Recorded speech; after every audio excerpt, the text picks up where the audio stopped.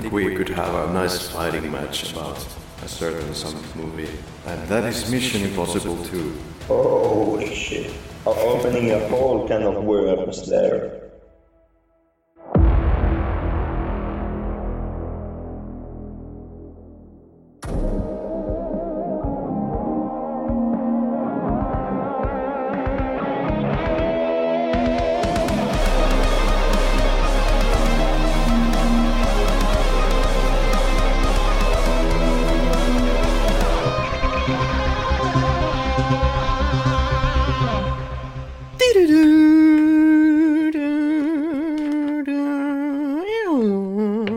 It actually in this episode it should be more like dun dun dun dun dun dun dun dun. It pretty much is. It's like the really heavy-hitting drums and the aggressive guitars. It's gonna be a lot of fun. It's going like 120 miles per hour. Yeah! Straight towards the wall while piercing your eardrums. Ha! So, welcome to the Flick Lab podcast. I'm Karri, and you're Henrik. We are two dudes who like to delve into a lot of audiovisual stuff, have studied it, have experienced it, have worked in the field as well. And today we're gonna discuss about Mission Impossible 2. Henrik. Unfortunately. Henrik, how about a big smile?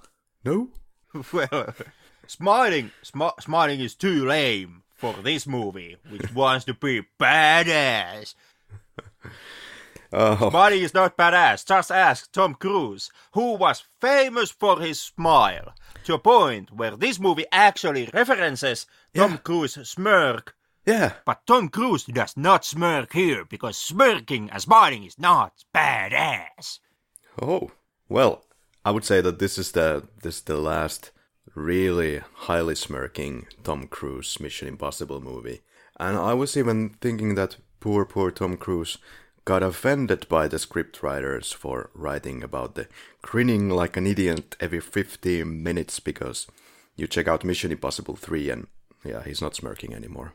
Yeah, instead, actually, he most likely got so offended that's perhaps why Tom Cruise comes here and does the creepy I'm staring at your windows rapist face all of a sudden. What is to show what?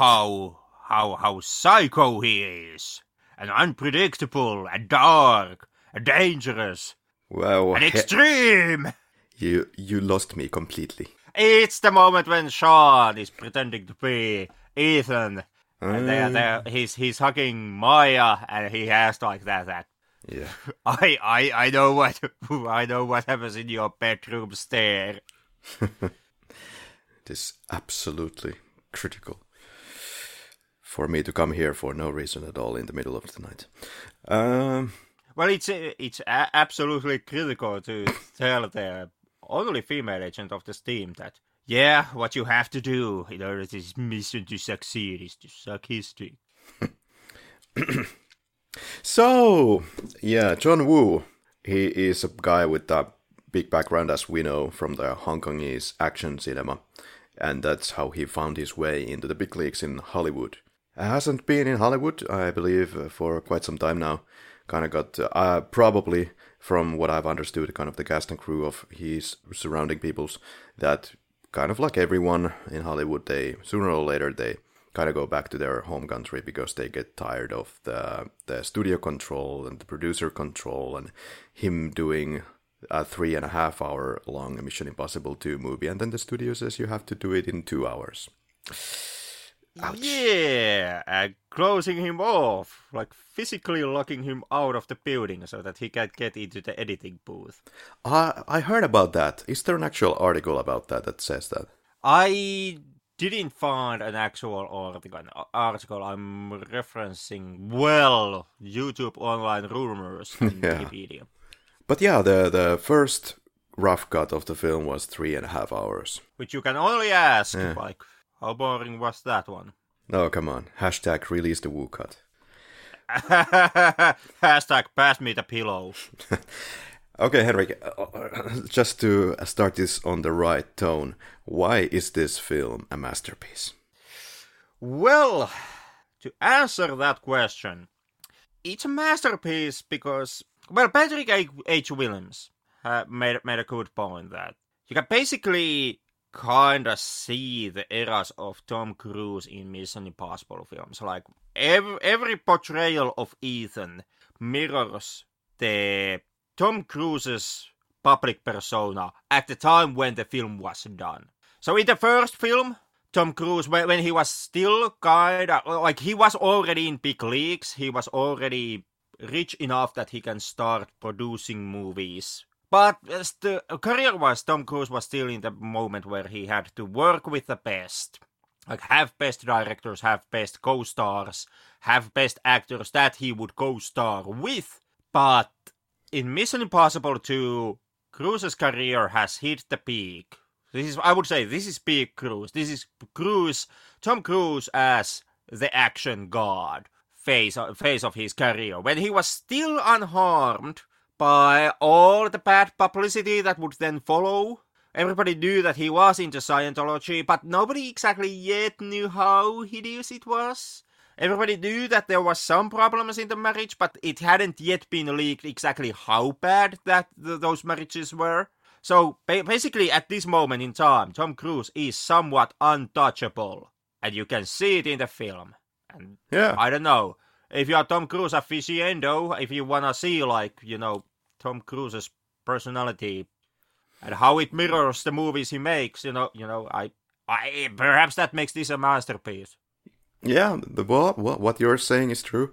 When we get to Mission Impossible 3, I think he's more, first of all, more down to earth with the character. Shape shifts the character of Ethan Hunt once again a notch. And this is like the superhero character, unstoppable, and can do all kinds of magical things on the way in Mission Impossible 2. Yeah. But alright, so we are here, finally witnessing this moment. I've been discussing about doing maybe the Mission Impossible and Mission Impossible 2 at some point. That was like probably 150 episodes ago. So good to be here. And now for your revelation why Mission Impossible 2 is a masterpiece. Starting with the pacing. John Woo, he understands the goddamn pacing. He does. He does. Yeah, thank you. So yeah. I understand Woo likes to have the movies synced with the music and not the other way around. So he does. He does. So he does. So the movie has been trimmed further to make the soundtrack more match with the action, and boy does it ever. It most definitely does. Yeah, the soundtrack. Unfortunately, soundtrack is ass. And I also heard that John Woo likes to be locked out of the editing booth. So when it comes to, you know, enjoying the symbiosis of Limp Bizkit screaming in your ear and seeing some overtly corny action bullshit go hand in beautiful marriage, you can thank the studio and perhaps Tom Cruise, who I've heard was the person who locked John Woo out of the goddamn building. So maybe. Allegedly. Yep. So, you know, we have been talking about this in some of the previous episodes. About, you know, the studio meddling and the director's artistic freedom and what it means, how much a production suffers because the studio walks over the director. Mm-hmm. And I have made the defensive argument that it's kind of like case-by-case basis. Like sometimes the end product actually benefits from the fact that the studio forced the director to do something or the producers made the final cut, etc., etc. Not always, but sometimes. But it's still not necessarily the right thing to do.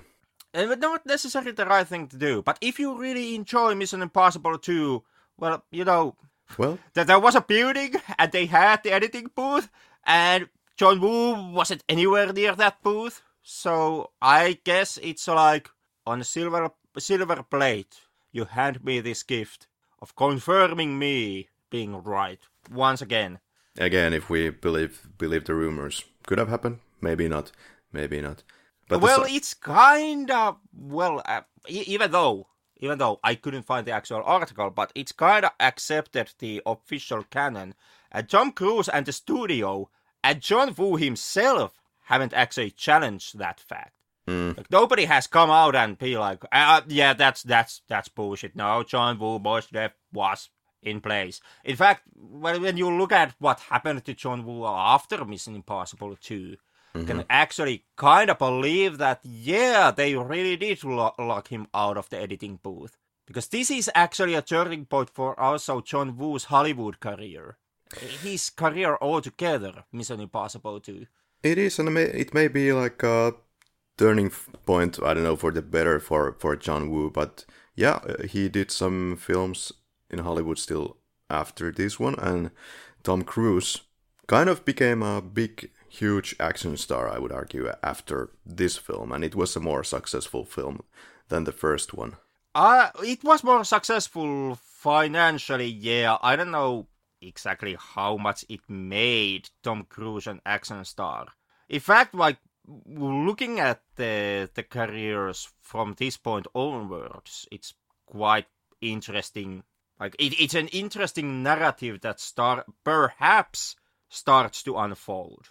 But coming back to the soundtrack, Henrik, no, what are you talking about? It's phenomenal. It is impeccable.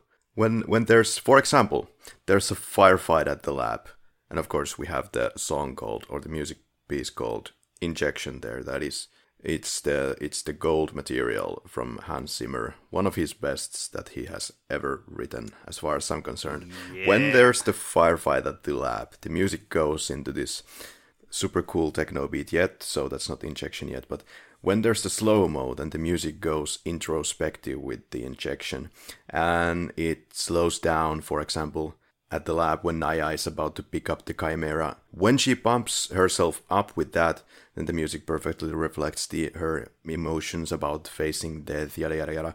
And Ethan jumps out of the building, out of that hole, and the music goes down, has a moment of silence, and then Lisa Gerard has that humming voice there, and only humming wind then left, and he jumps out of the building and opens the parachute. That whole scene is a freaking masterclass of orgasmic audiovisual entertainment.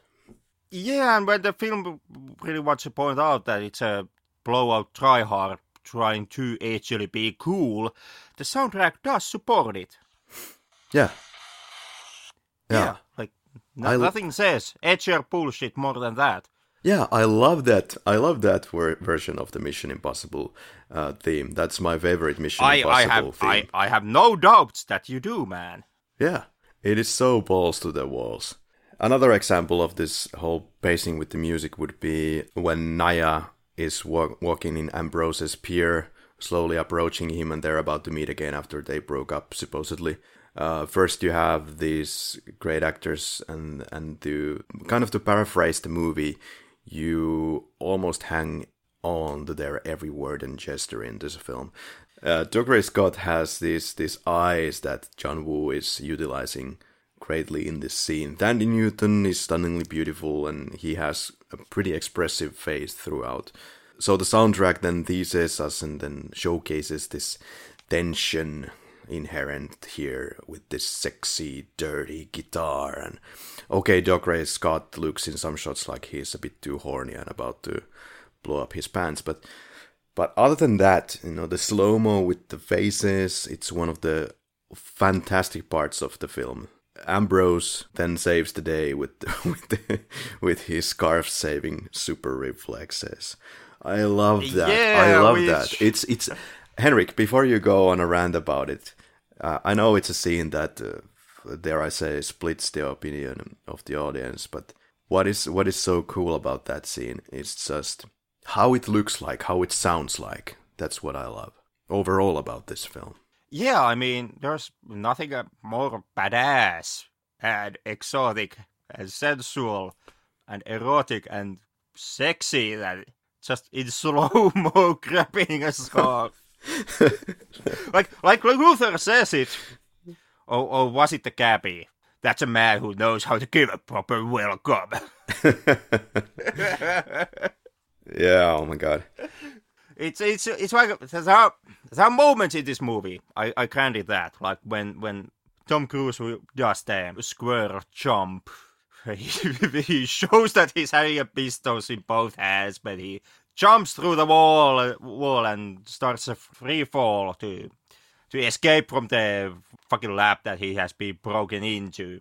Like that's like one scene, you know, you need to really show that you are still carrying 2 pistols in both hands. And then you have moments like, you know, Ambrose just grabbing a scarf. Yeah. They are equally badass. It's a moment to behold. You know, it's most definitely, it's the kind of magic that the fans of Mission Impossible 2 come in to see this movie. Absolutely. I love this Absolutely. Yeah. If you look at it from like a plot perspective, or what is indeed happening, what the characters are doing, it's silly. But that's thank God the NPCs are there to tell you that no, it's actually really badass. That's how you give a proper welcome. It is actually pretty badass. Maybe we should do like a new version of that in our film someday. But yeah, you can axe all the shooting and the action stuff, and just have people slowly reaching for the scarves. No, but Henrik, man, this is an audiovisual triumph to me. So if I would have to guess what your main arguments are going to be against this movie tonight, it's going to be that first the plot is weak and the character decisions don't make sense. And what was the third one? That we have these action scenes that are hyper-masculine alpha bullshit, which is completely over the top. So over the top, in fact, that even your daddies in the audience would you know... Kinda cringe. Cringe? Be honest, man. Yeah, but... Have you shown this movie to your dad? In fact, it's great that you're asking that, because when I saw this film for the first time, it was in theater. I went with that was my stepfather, so to speak. And he's like a guy who is into a lot of dumb shits, dare I say. Dumb action films. And after the film, I was like, oh my god, this was amazing. And I was like, I thought it was kind of bad. And I was like pretty shocked about that thing. And then I went home, and one day I showed it to my dad after watching it like 15 times. Dad, let's watch this film. And he thought that it's actually kind of bad. And wow. So ever since your childhood, the grown-ups have been telling you that no, Mission Impossible 2 sucks ass. Yeah. And here you are. And as a protest against the world, I actually blew up my stereos watching Mission Impossible 2. Like I busted them. And that's perhaps the most Mission Impossible 2 thing that any fan of this movie can do.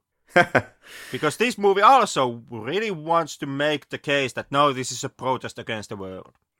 Well, even if you say that even the daddies at the audience don't like that the characters are imbeciles and the plot is weak, I would be still telling you that you're completely missing the point here. Okay, by all means, what is the point? All right. Mission Impossible 2. And are you ready for it? Here goes. Yeah, go ahead. It is dancing. Because this movie is made by the John Woo Hong Kongese martial arts movies dude, as we know. He understands martial arts, and perhaps by extension he understands dancing.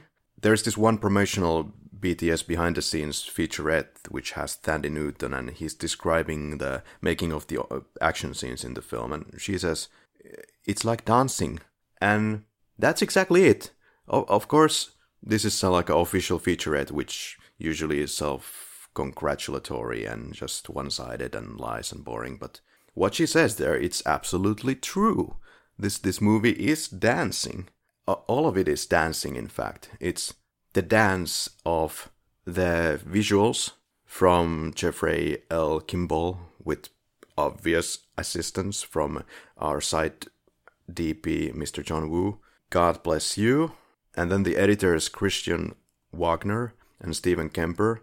They are working with Hans Zimmer's god-tier soundtrack here, in symbiosis, as I said to you in our posts, and John Woo's playful action sense in the action scenes. All of them coalesce. And that is the point. The audiovisual triumph. It's not about the plot. It's not so much about even what the characters do, in my opinion. It's about making the film extremely pretty, sexy, and fun. Yeah, I don't know about fun.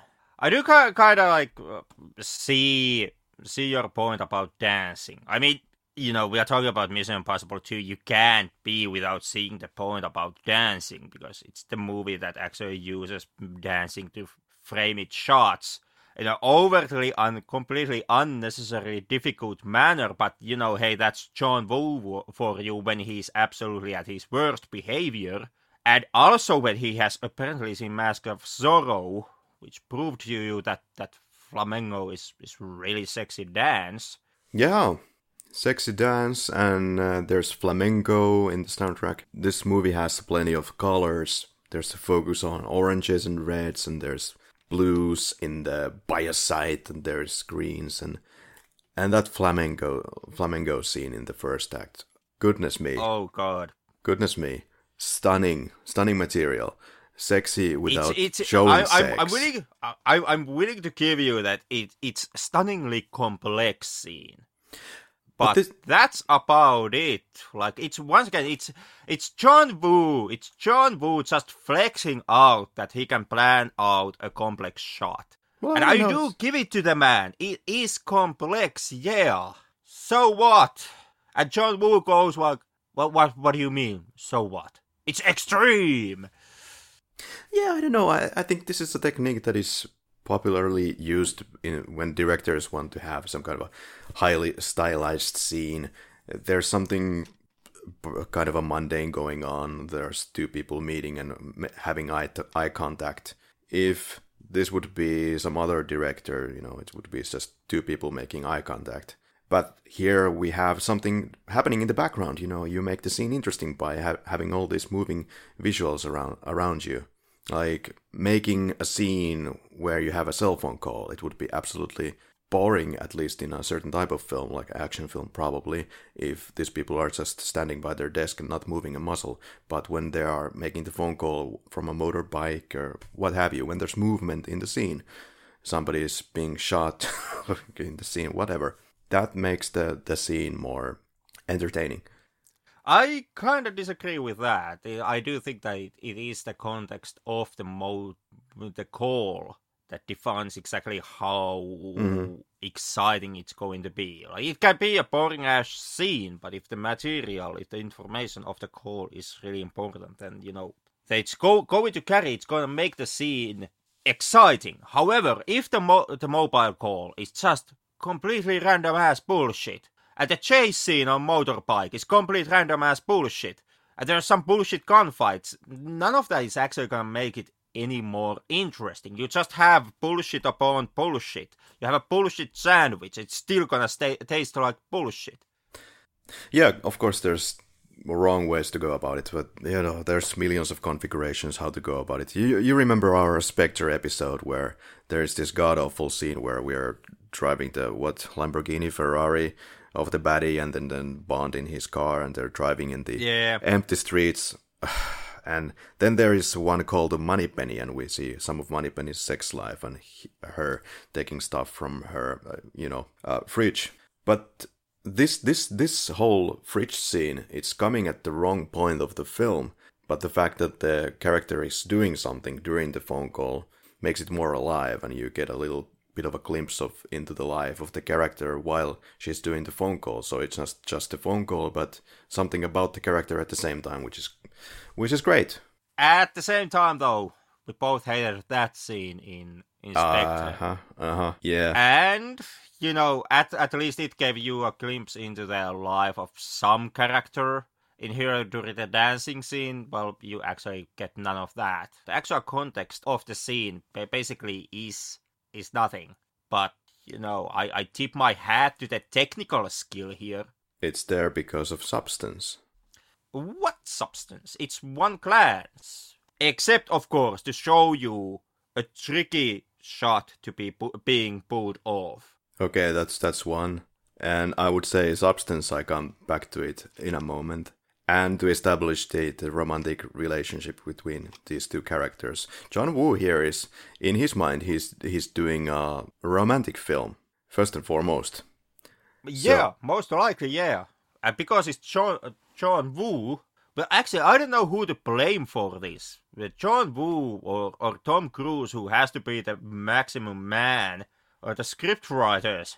But goddamn, somebody is responsible for the fact that the big falling in love here happens when Ethan Hunt tries to kill Maya in a car crash. No, it's part of the dancing. It's part of the dancing. Yeah. I get your point. That dancing being the big framework around which all the action happens in this movie. But at the same time, it's part taken from GoldenEye. And as a moment in the film, it's kind of nonsense. You have the GoldenEye chase scene going on, almost killing Maya, and that being the hottest thing that has ever happened to you. Yeah, but she hangs from the cliff and looks at Ethan's eyes and is, "My God, Mr. Hunt, thank you for nearly killing me. I'm already wet." Precisely, because if you want the direct quote from John Woo, this scene is where Hunt and Naya are making love. Yeah, if you want a direct quote from Tandy Newton, she absolutely hated her time and on the movie. I haven't heard that one at all. I have heard one comment about one scene where Tom Cruise was a little bit tense about getting everything right, so she was a bit terrified on that particular day. Well, she has expanded that into more all-around comment about Tom Cruise just being incredibly tense, and that being somewhat terrifying. Yeah, I can understand that. There's a lot on this guy's shoulders. But anyway, yeah, that's the purpose of this thing. I didn't even really think about GoldenEye before somebody said, yeah, this is a copy of GoldenEye. Well, everything with spinning cars, I guess, is a GoldenEye copy now. But I haven't heard any official comment obviously on that hey, we took this from GoldenEye. But this is nobody's gonna confess about it, of course. Yeah, but it's like a car dance. And I in my mind, it also establishes the reckless nature of both of these characters, and therefore sex happens. Yeah. They're very much the same, Henrik. Yeah, of course, if you don't plan your sex at all, at which case also a rape can happen. Okay, let's not go there, but yeah, so you may have whatever arguments against the film that you have, and I believe it's not about what you usually consider an action film, that it has to be about the characters or the story. I think or about the action, really. There's surprisingly little of action set pieces in this movie, which is an action movie made by a famous action director. Yeah, okay, interesting claim. I felt... Well, how many action set pieces can you name from this movie, from the tip of your hat? 5. Okay, and those would be which ones? Okay, you have the action scene in the plane. There's the one with the spinning cars, if you count that in. Fight at the biosite, fight at the Ambrose's lair, and then the follow-up scene with the motorcycles. And I would count kind of as separate the actual final fight with the fists. I guess not as much action as in some action films, but there's also some comments about this film that there's too much action. So yeah, I'm not gonna make that claim against the movie. From my end, I don't really count the first 2 action scenes. The whole plane heist thing, actually, really not that much happens. It's just your James Bond opening. Everybody falls asleep, me included, and then the plane just crash. Kind of the same thing with with a car thing. Much like in GoldenEye, you don't actually count that as a major action set piece of that movie. I don't count it here. In my opinion, like, we have max 3, which would be, like you mentioned, the biosite, Ambrose's lair, and then depending on your taste, you can count the final fight either with the Ambrose layer action set piece, since it's a direct continuation from that set piece, or you can count it as its standalone individual set piece because it's just Ambrose and Ethan Hunt. But even with that, we get into max 3 action set pieces in a 2-hour film, which originally was 3.5 hours, which once again kind of begs the question, exactly what was cut from this movie? More shots of Ethan and Ambrose, just, I don't know, camping in their respected houses, because that's where they spend most of their time. Yeah, that's a very, very interesting question. By the way, release the Wu Cut.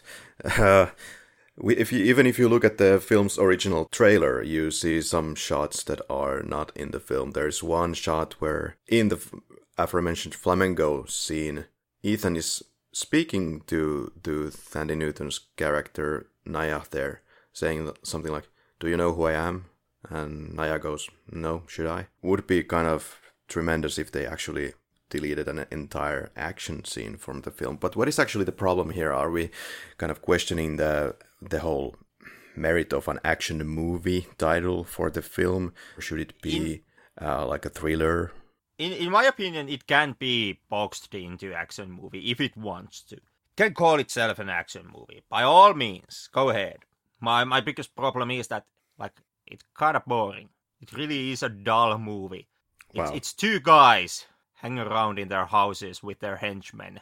And that's most of the movie. And this is, like you point out, this is supposed to be from some type of action god director, John Woo. Everybody always when they talk about John Woo, they always think about Hard Boiled and The Killer. Yeah. And perhaps Better Tomorrow. Yeah. John Woo is this director of Bullet Ballet. He's the one who makes he has the bullet dance. Gunfights are acts of dance. We talk about that. But we also talk about the bloody nature of John Woo's action. Whose guy empties his clip into other guy's chest, and you have the blood spatters going on. And about the destruction. We always talk about like the hard-boiled, the hospital shootout.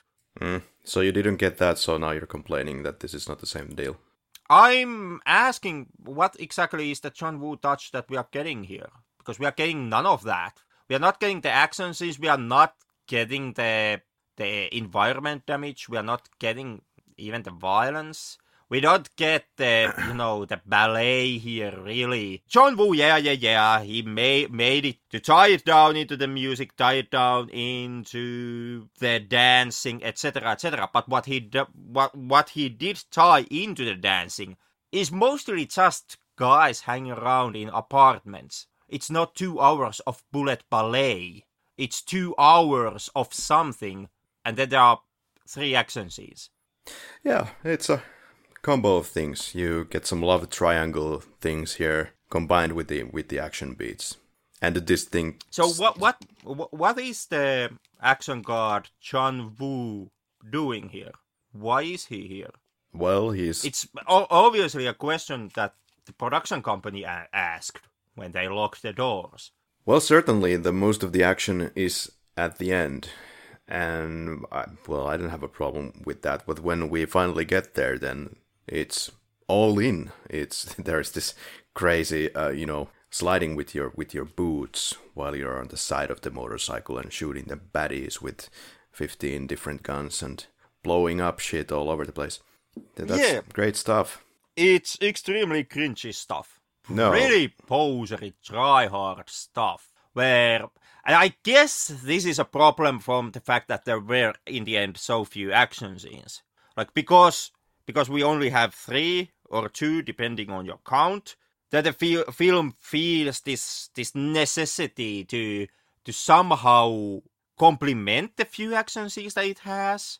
So you have Ethan Hunt doing badass things for no reason at all. He does tactical somersaults because, that's +5 tactical points. He's being shot by the bad guys.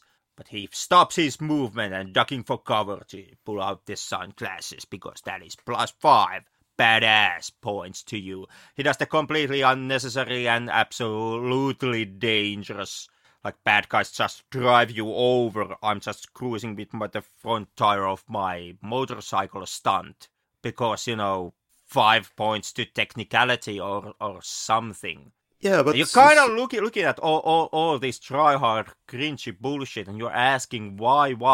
And I guess because there were so few action scenes. So they had to try to somehow complement the action they had. I still have to perhaps better frame what my argument, my point is in how to view this film, how to actually enjoy the film. Say it like you want to leave your brain at the popcorn stand when you go to the theater. Okay, you can take it like that. But I would dare to say that this is the only movie in the franchise where Cruise's kind of idea of changing the director in every movie actually translates into some kind of distinct style, a very distinct style, in fact. And certainly when you go Rogue Nation onwards, I don't see a huge stylistic difference like I see in 1, 2, 3. So when someone says that MI2 is style over substance, I'm not hearing you, man, because substance is the style, and that's what I'm getting at. Yeah. So when you see these ridiculous scenes, you call them cringy as fuck, and it shouldn't be there. And why is this character doing these things? What if it's not the right framing? What if the character does those things because it's entertaining to look at? Never mind if that would be possible in real world.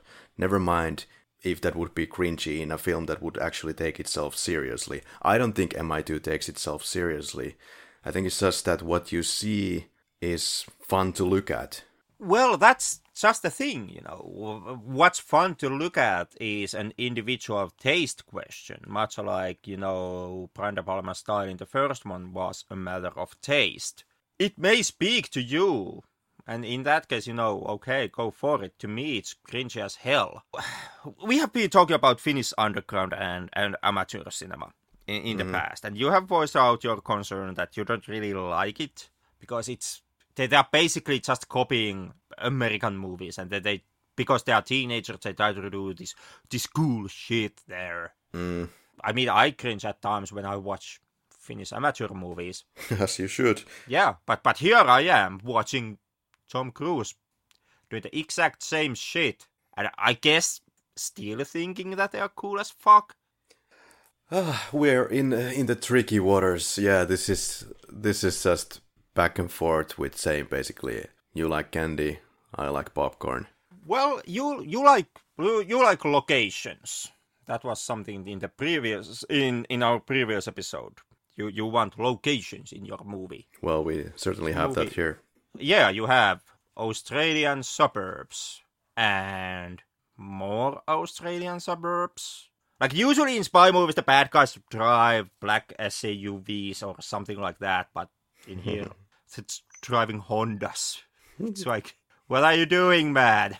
Luther shows up just so that he can you know, walk in Gucci shoes and step in shit. That was a good joke in Phantom Menace, I guess. And then we have all the martial arts stunts from Tom Cruise, who obviously like is not a martial arts guy.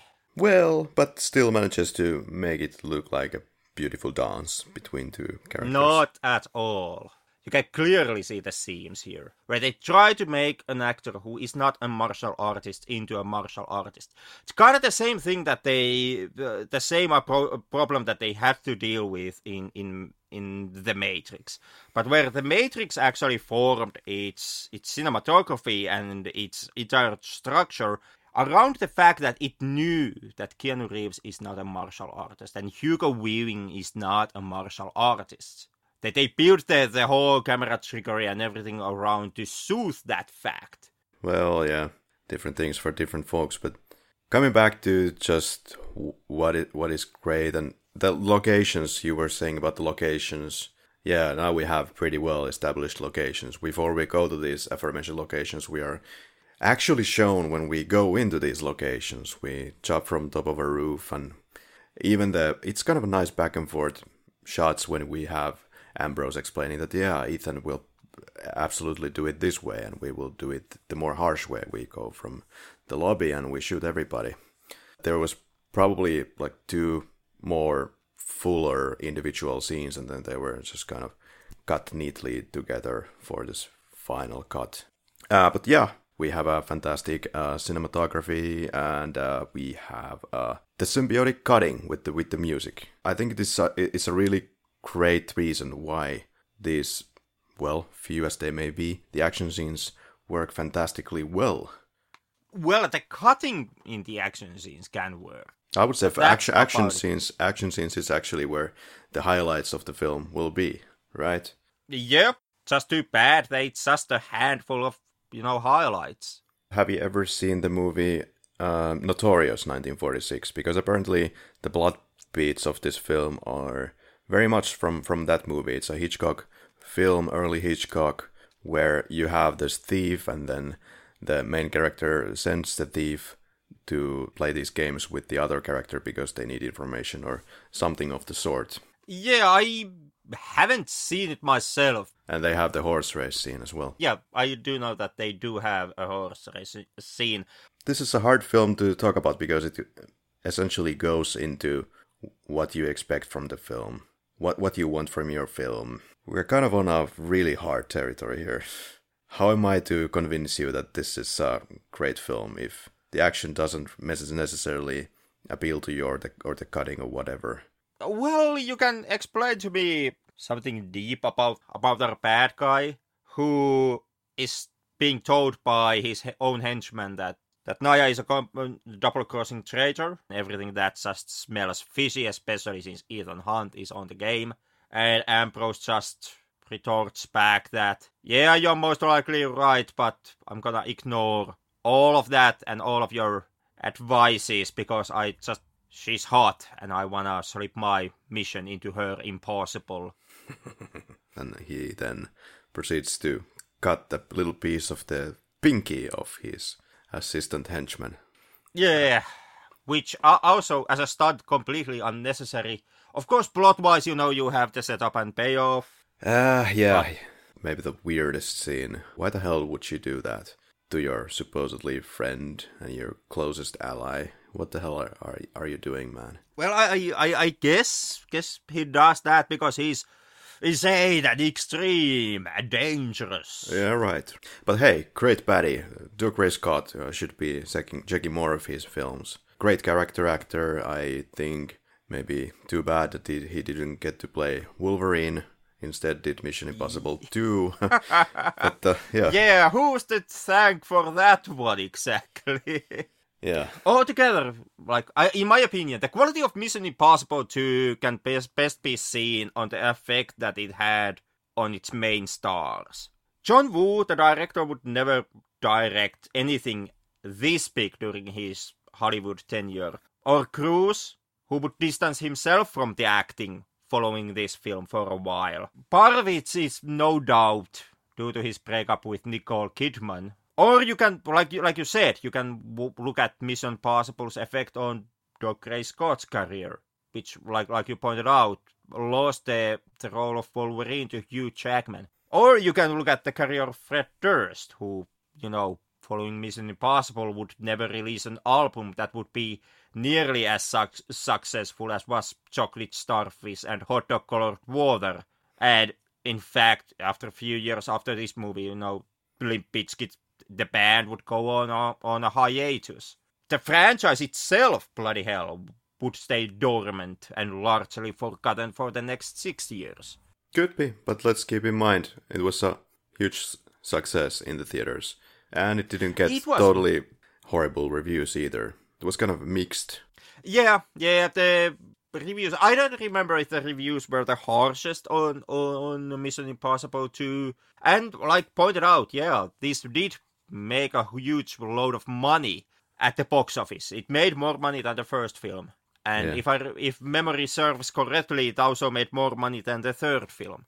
That is true. For Mission Impossible 2, it made $546 million. In the third one, $398 million. Something that we still have to note here before we go is the climbing scene. Do you want to talk about the climbing scene of the film? I think it establishes the character. It may seem a little funny, but I mean, it's a fearless character. It establishes that and then takes it from there. I think it fits the movie. Nice opening, yada yada yada.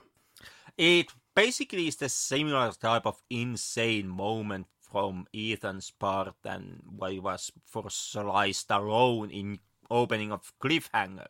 Like, I get, yeah, you're extreme badass and you're fearless, but still, like, losing a life is a losing a life. I do appreciate the fact that that Tom Cruise made his own climbing, did his own stunts. Kudos to that. The follow-up of the climbing scene, the moment when the film once again wants to be extreme, and has the helicopter flying over the cliff and shooting the rocket at Ethan Hunt so that he can pass the sunglasses, which gives him the mission briefing, and then self-destruct. Not as a puff of smoke like the C cassettes in the first film, where it was just this small, barely noticeable thing that you can just... It was just a poof, and its smoke goes away, and you can hide it in a, with a bloody cigarette, like Phelps does. In here, it's a explosion! Big enough to actually kill fucking Ethan Hunt if he wouldn't, for any reason, manage to get the sunglasses out of his goddamn face in time. Yeah, whatever the amount of flames, but it cuts into this heavily stylized theme tune and credit sequence. Love it.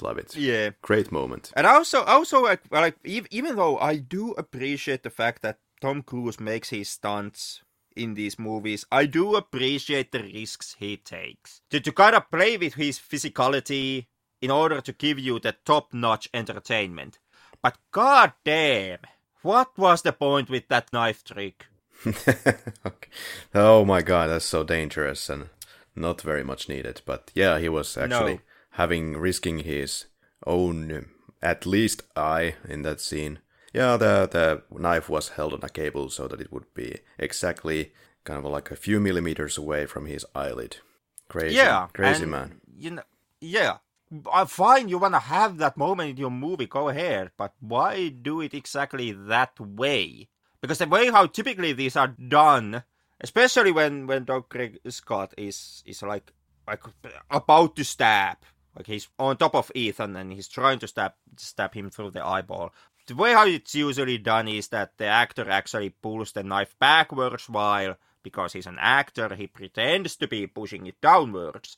Like, what's the point? Except, of course, to be able to say that I did a crazy thing. Ulrich, in a random point, Ulrich is played by Dominic Purcell.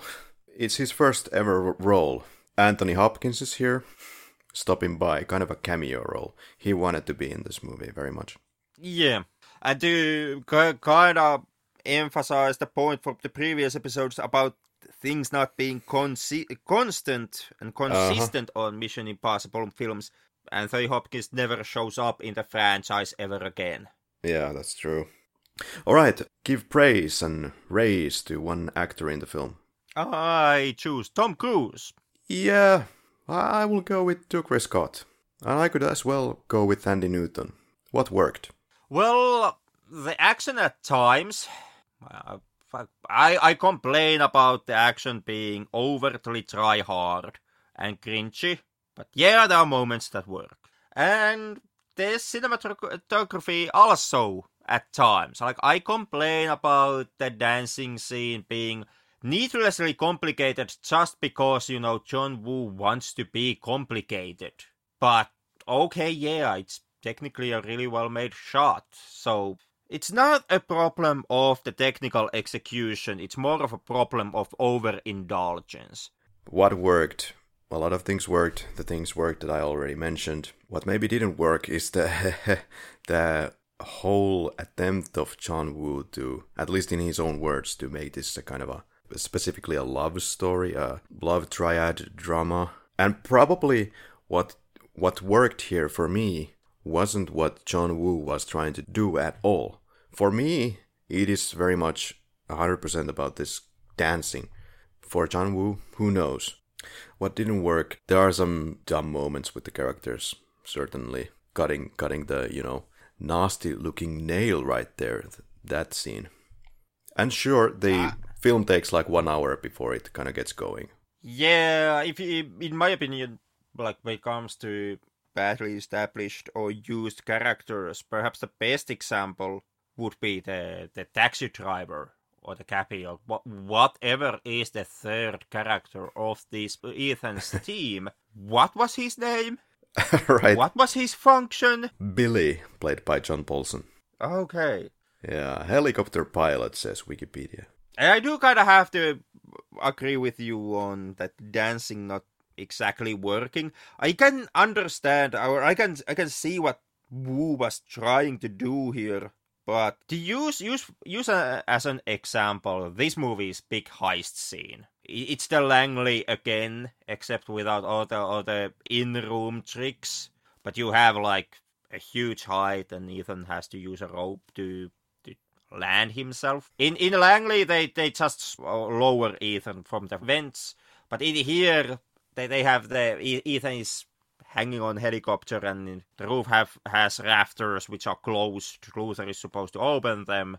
I don't know, like Ethan could just wait for the 5 seconds for Luther to open the rafters, but yeah, no, we gotta go, and he, thank God, the rafters open in time, and Ethan jumps all the way down. When he lands, the whole kind of tension just dissipates because it's Ethan doing dance tricks in a quiet room.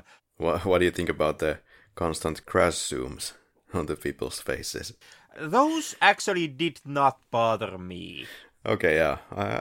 I think these are some kind of trigger points where people think that there are some things that you just do not do, and when they notice those things like random crash zooms, then, oh my god, there's a crash zoom, you're not supposed to do that, therefore I dislike this movie. Well, describe the film in one word. My word will be mess. Dancing? Will this film survive the test of time? In my opinion, no. It already kind of suffers from the same fate as the previous movie, which is that from the studio producer's end, there is a considerable push for you to be able to see the later movies and not so much these earlier takes. I kind of get the feeling that Tom Cruise himself kind of just hopes that everybody forgets this one.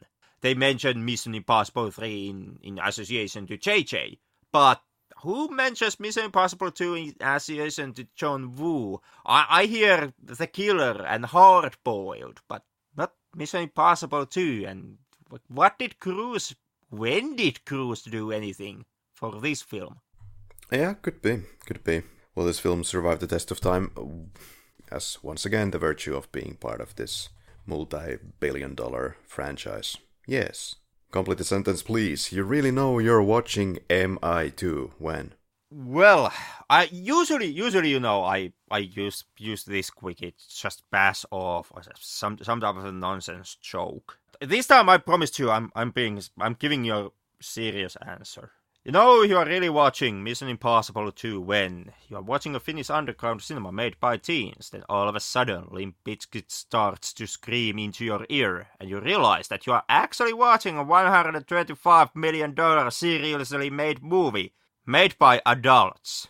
You know, that's one thing. At the turn of that century, this type of filmmaking was quite prevalent. I think there was a industry pressure of, oh my god, it's going to be the 2000s, we need to change everything. Everything has to be faster, more speed, more action, more explosions.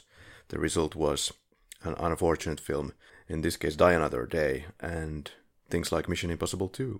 Yeah, I kind of see Mission Impossible 2, like when we talk about Die Another Day, I made the case that film clearly, obviously, is the answer to Vin Diesel's Triple X. Mm-hmm.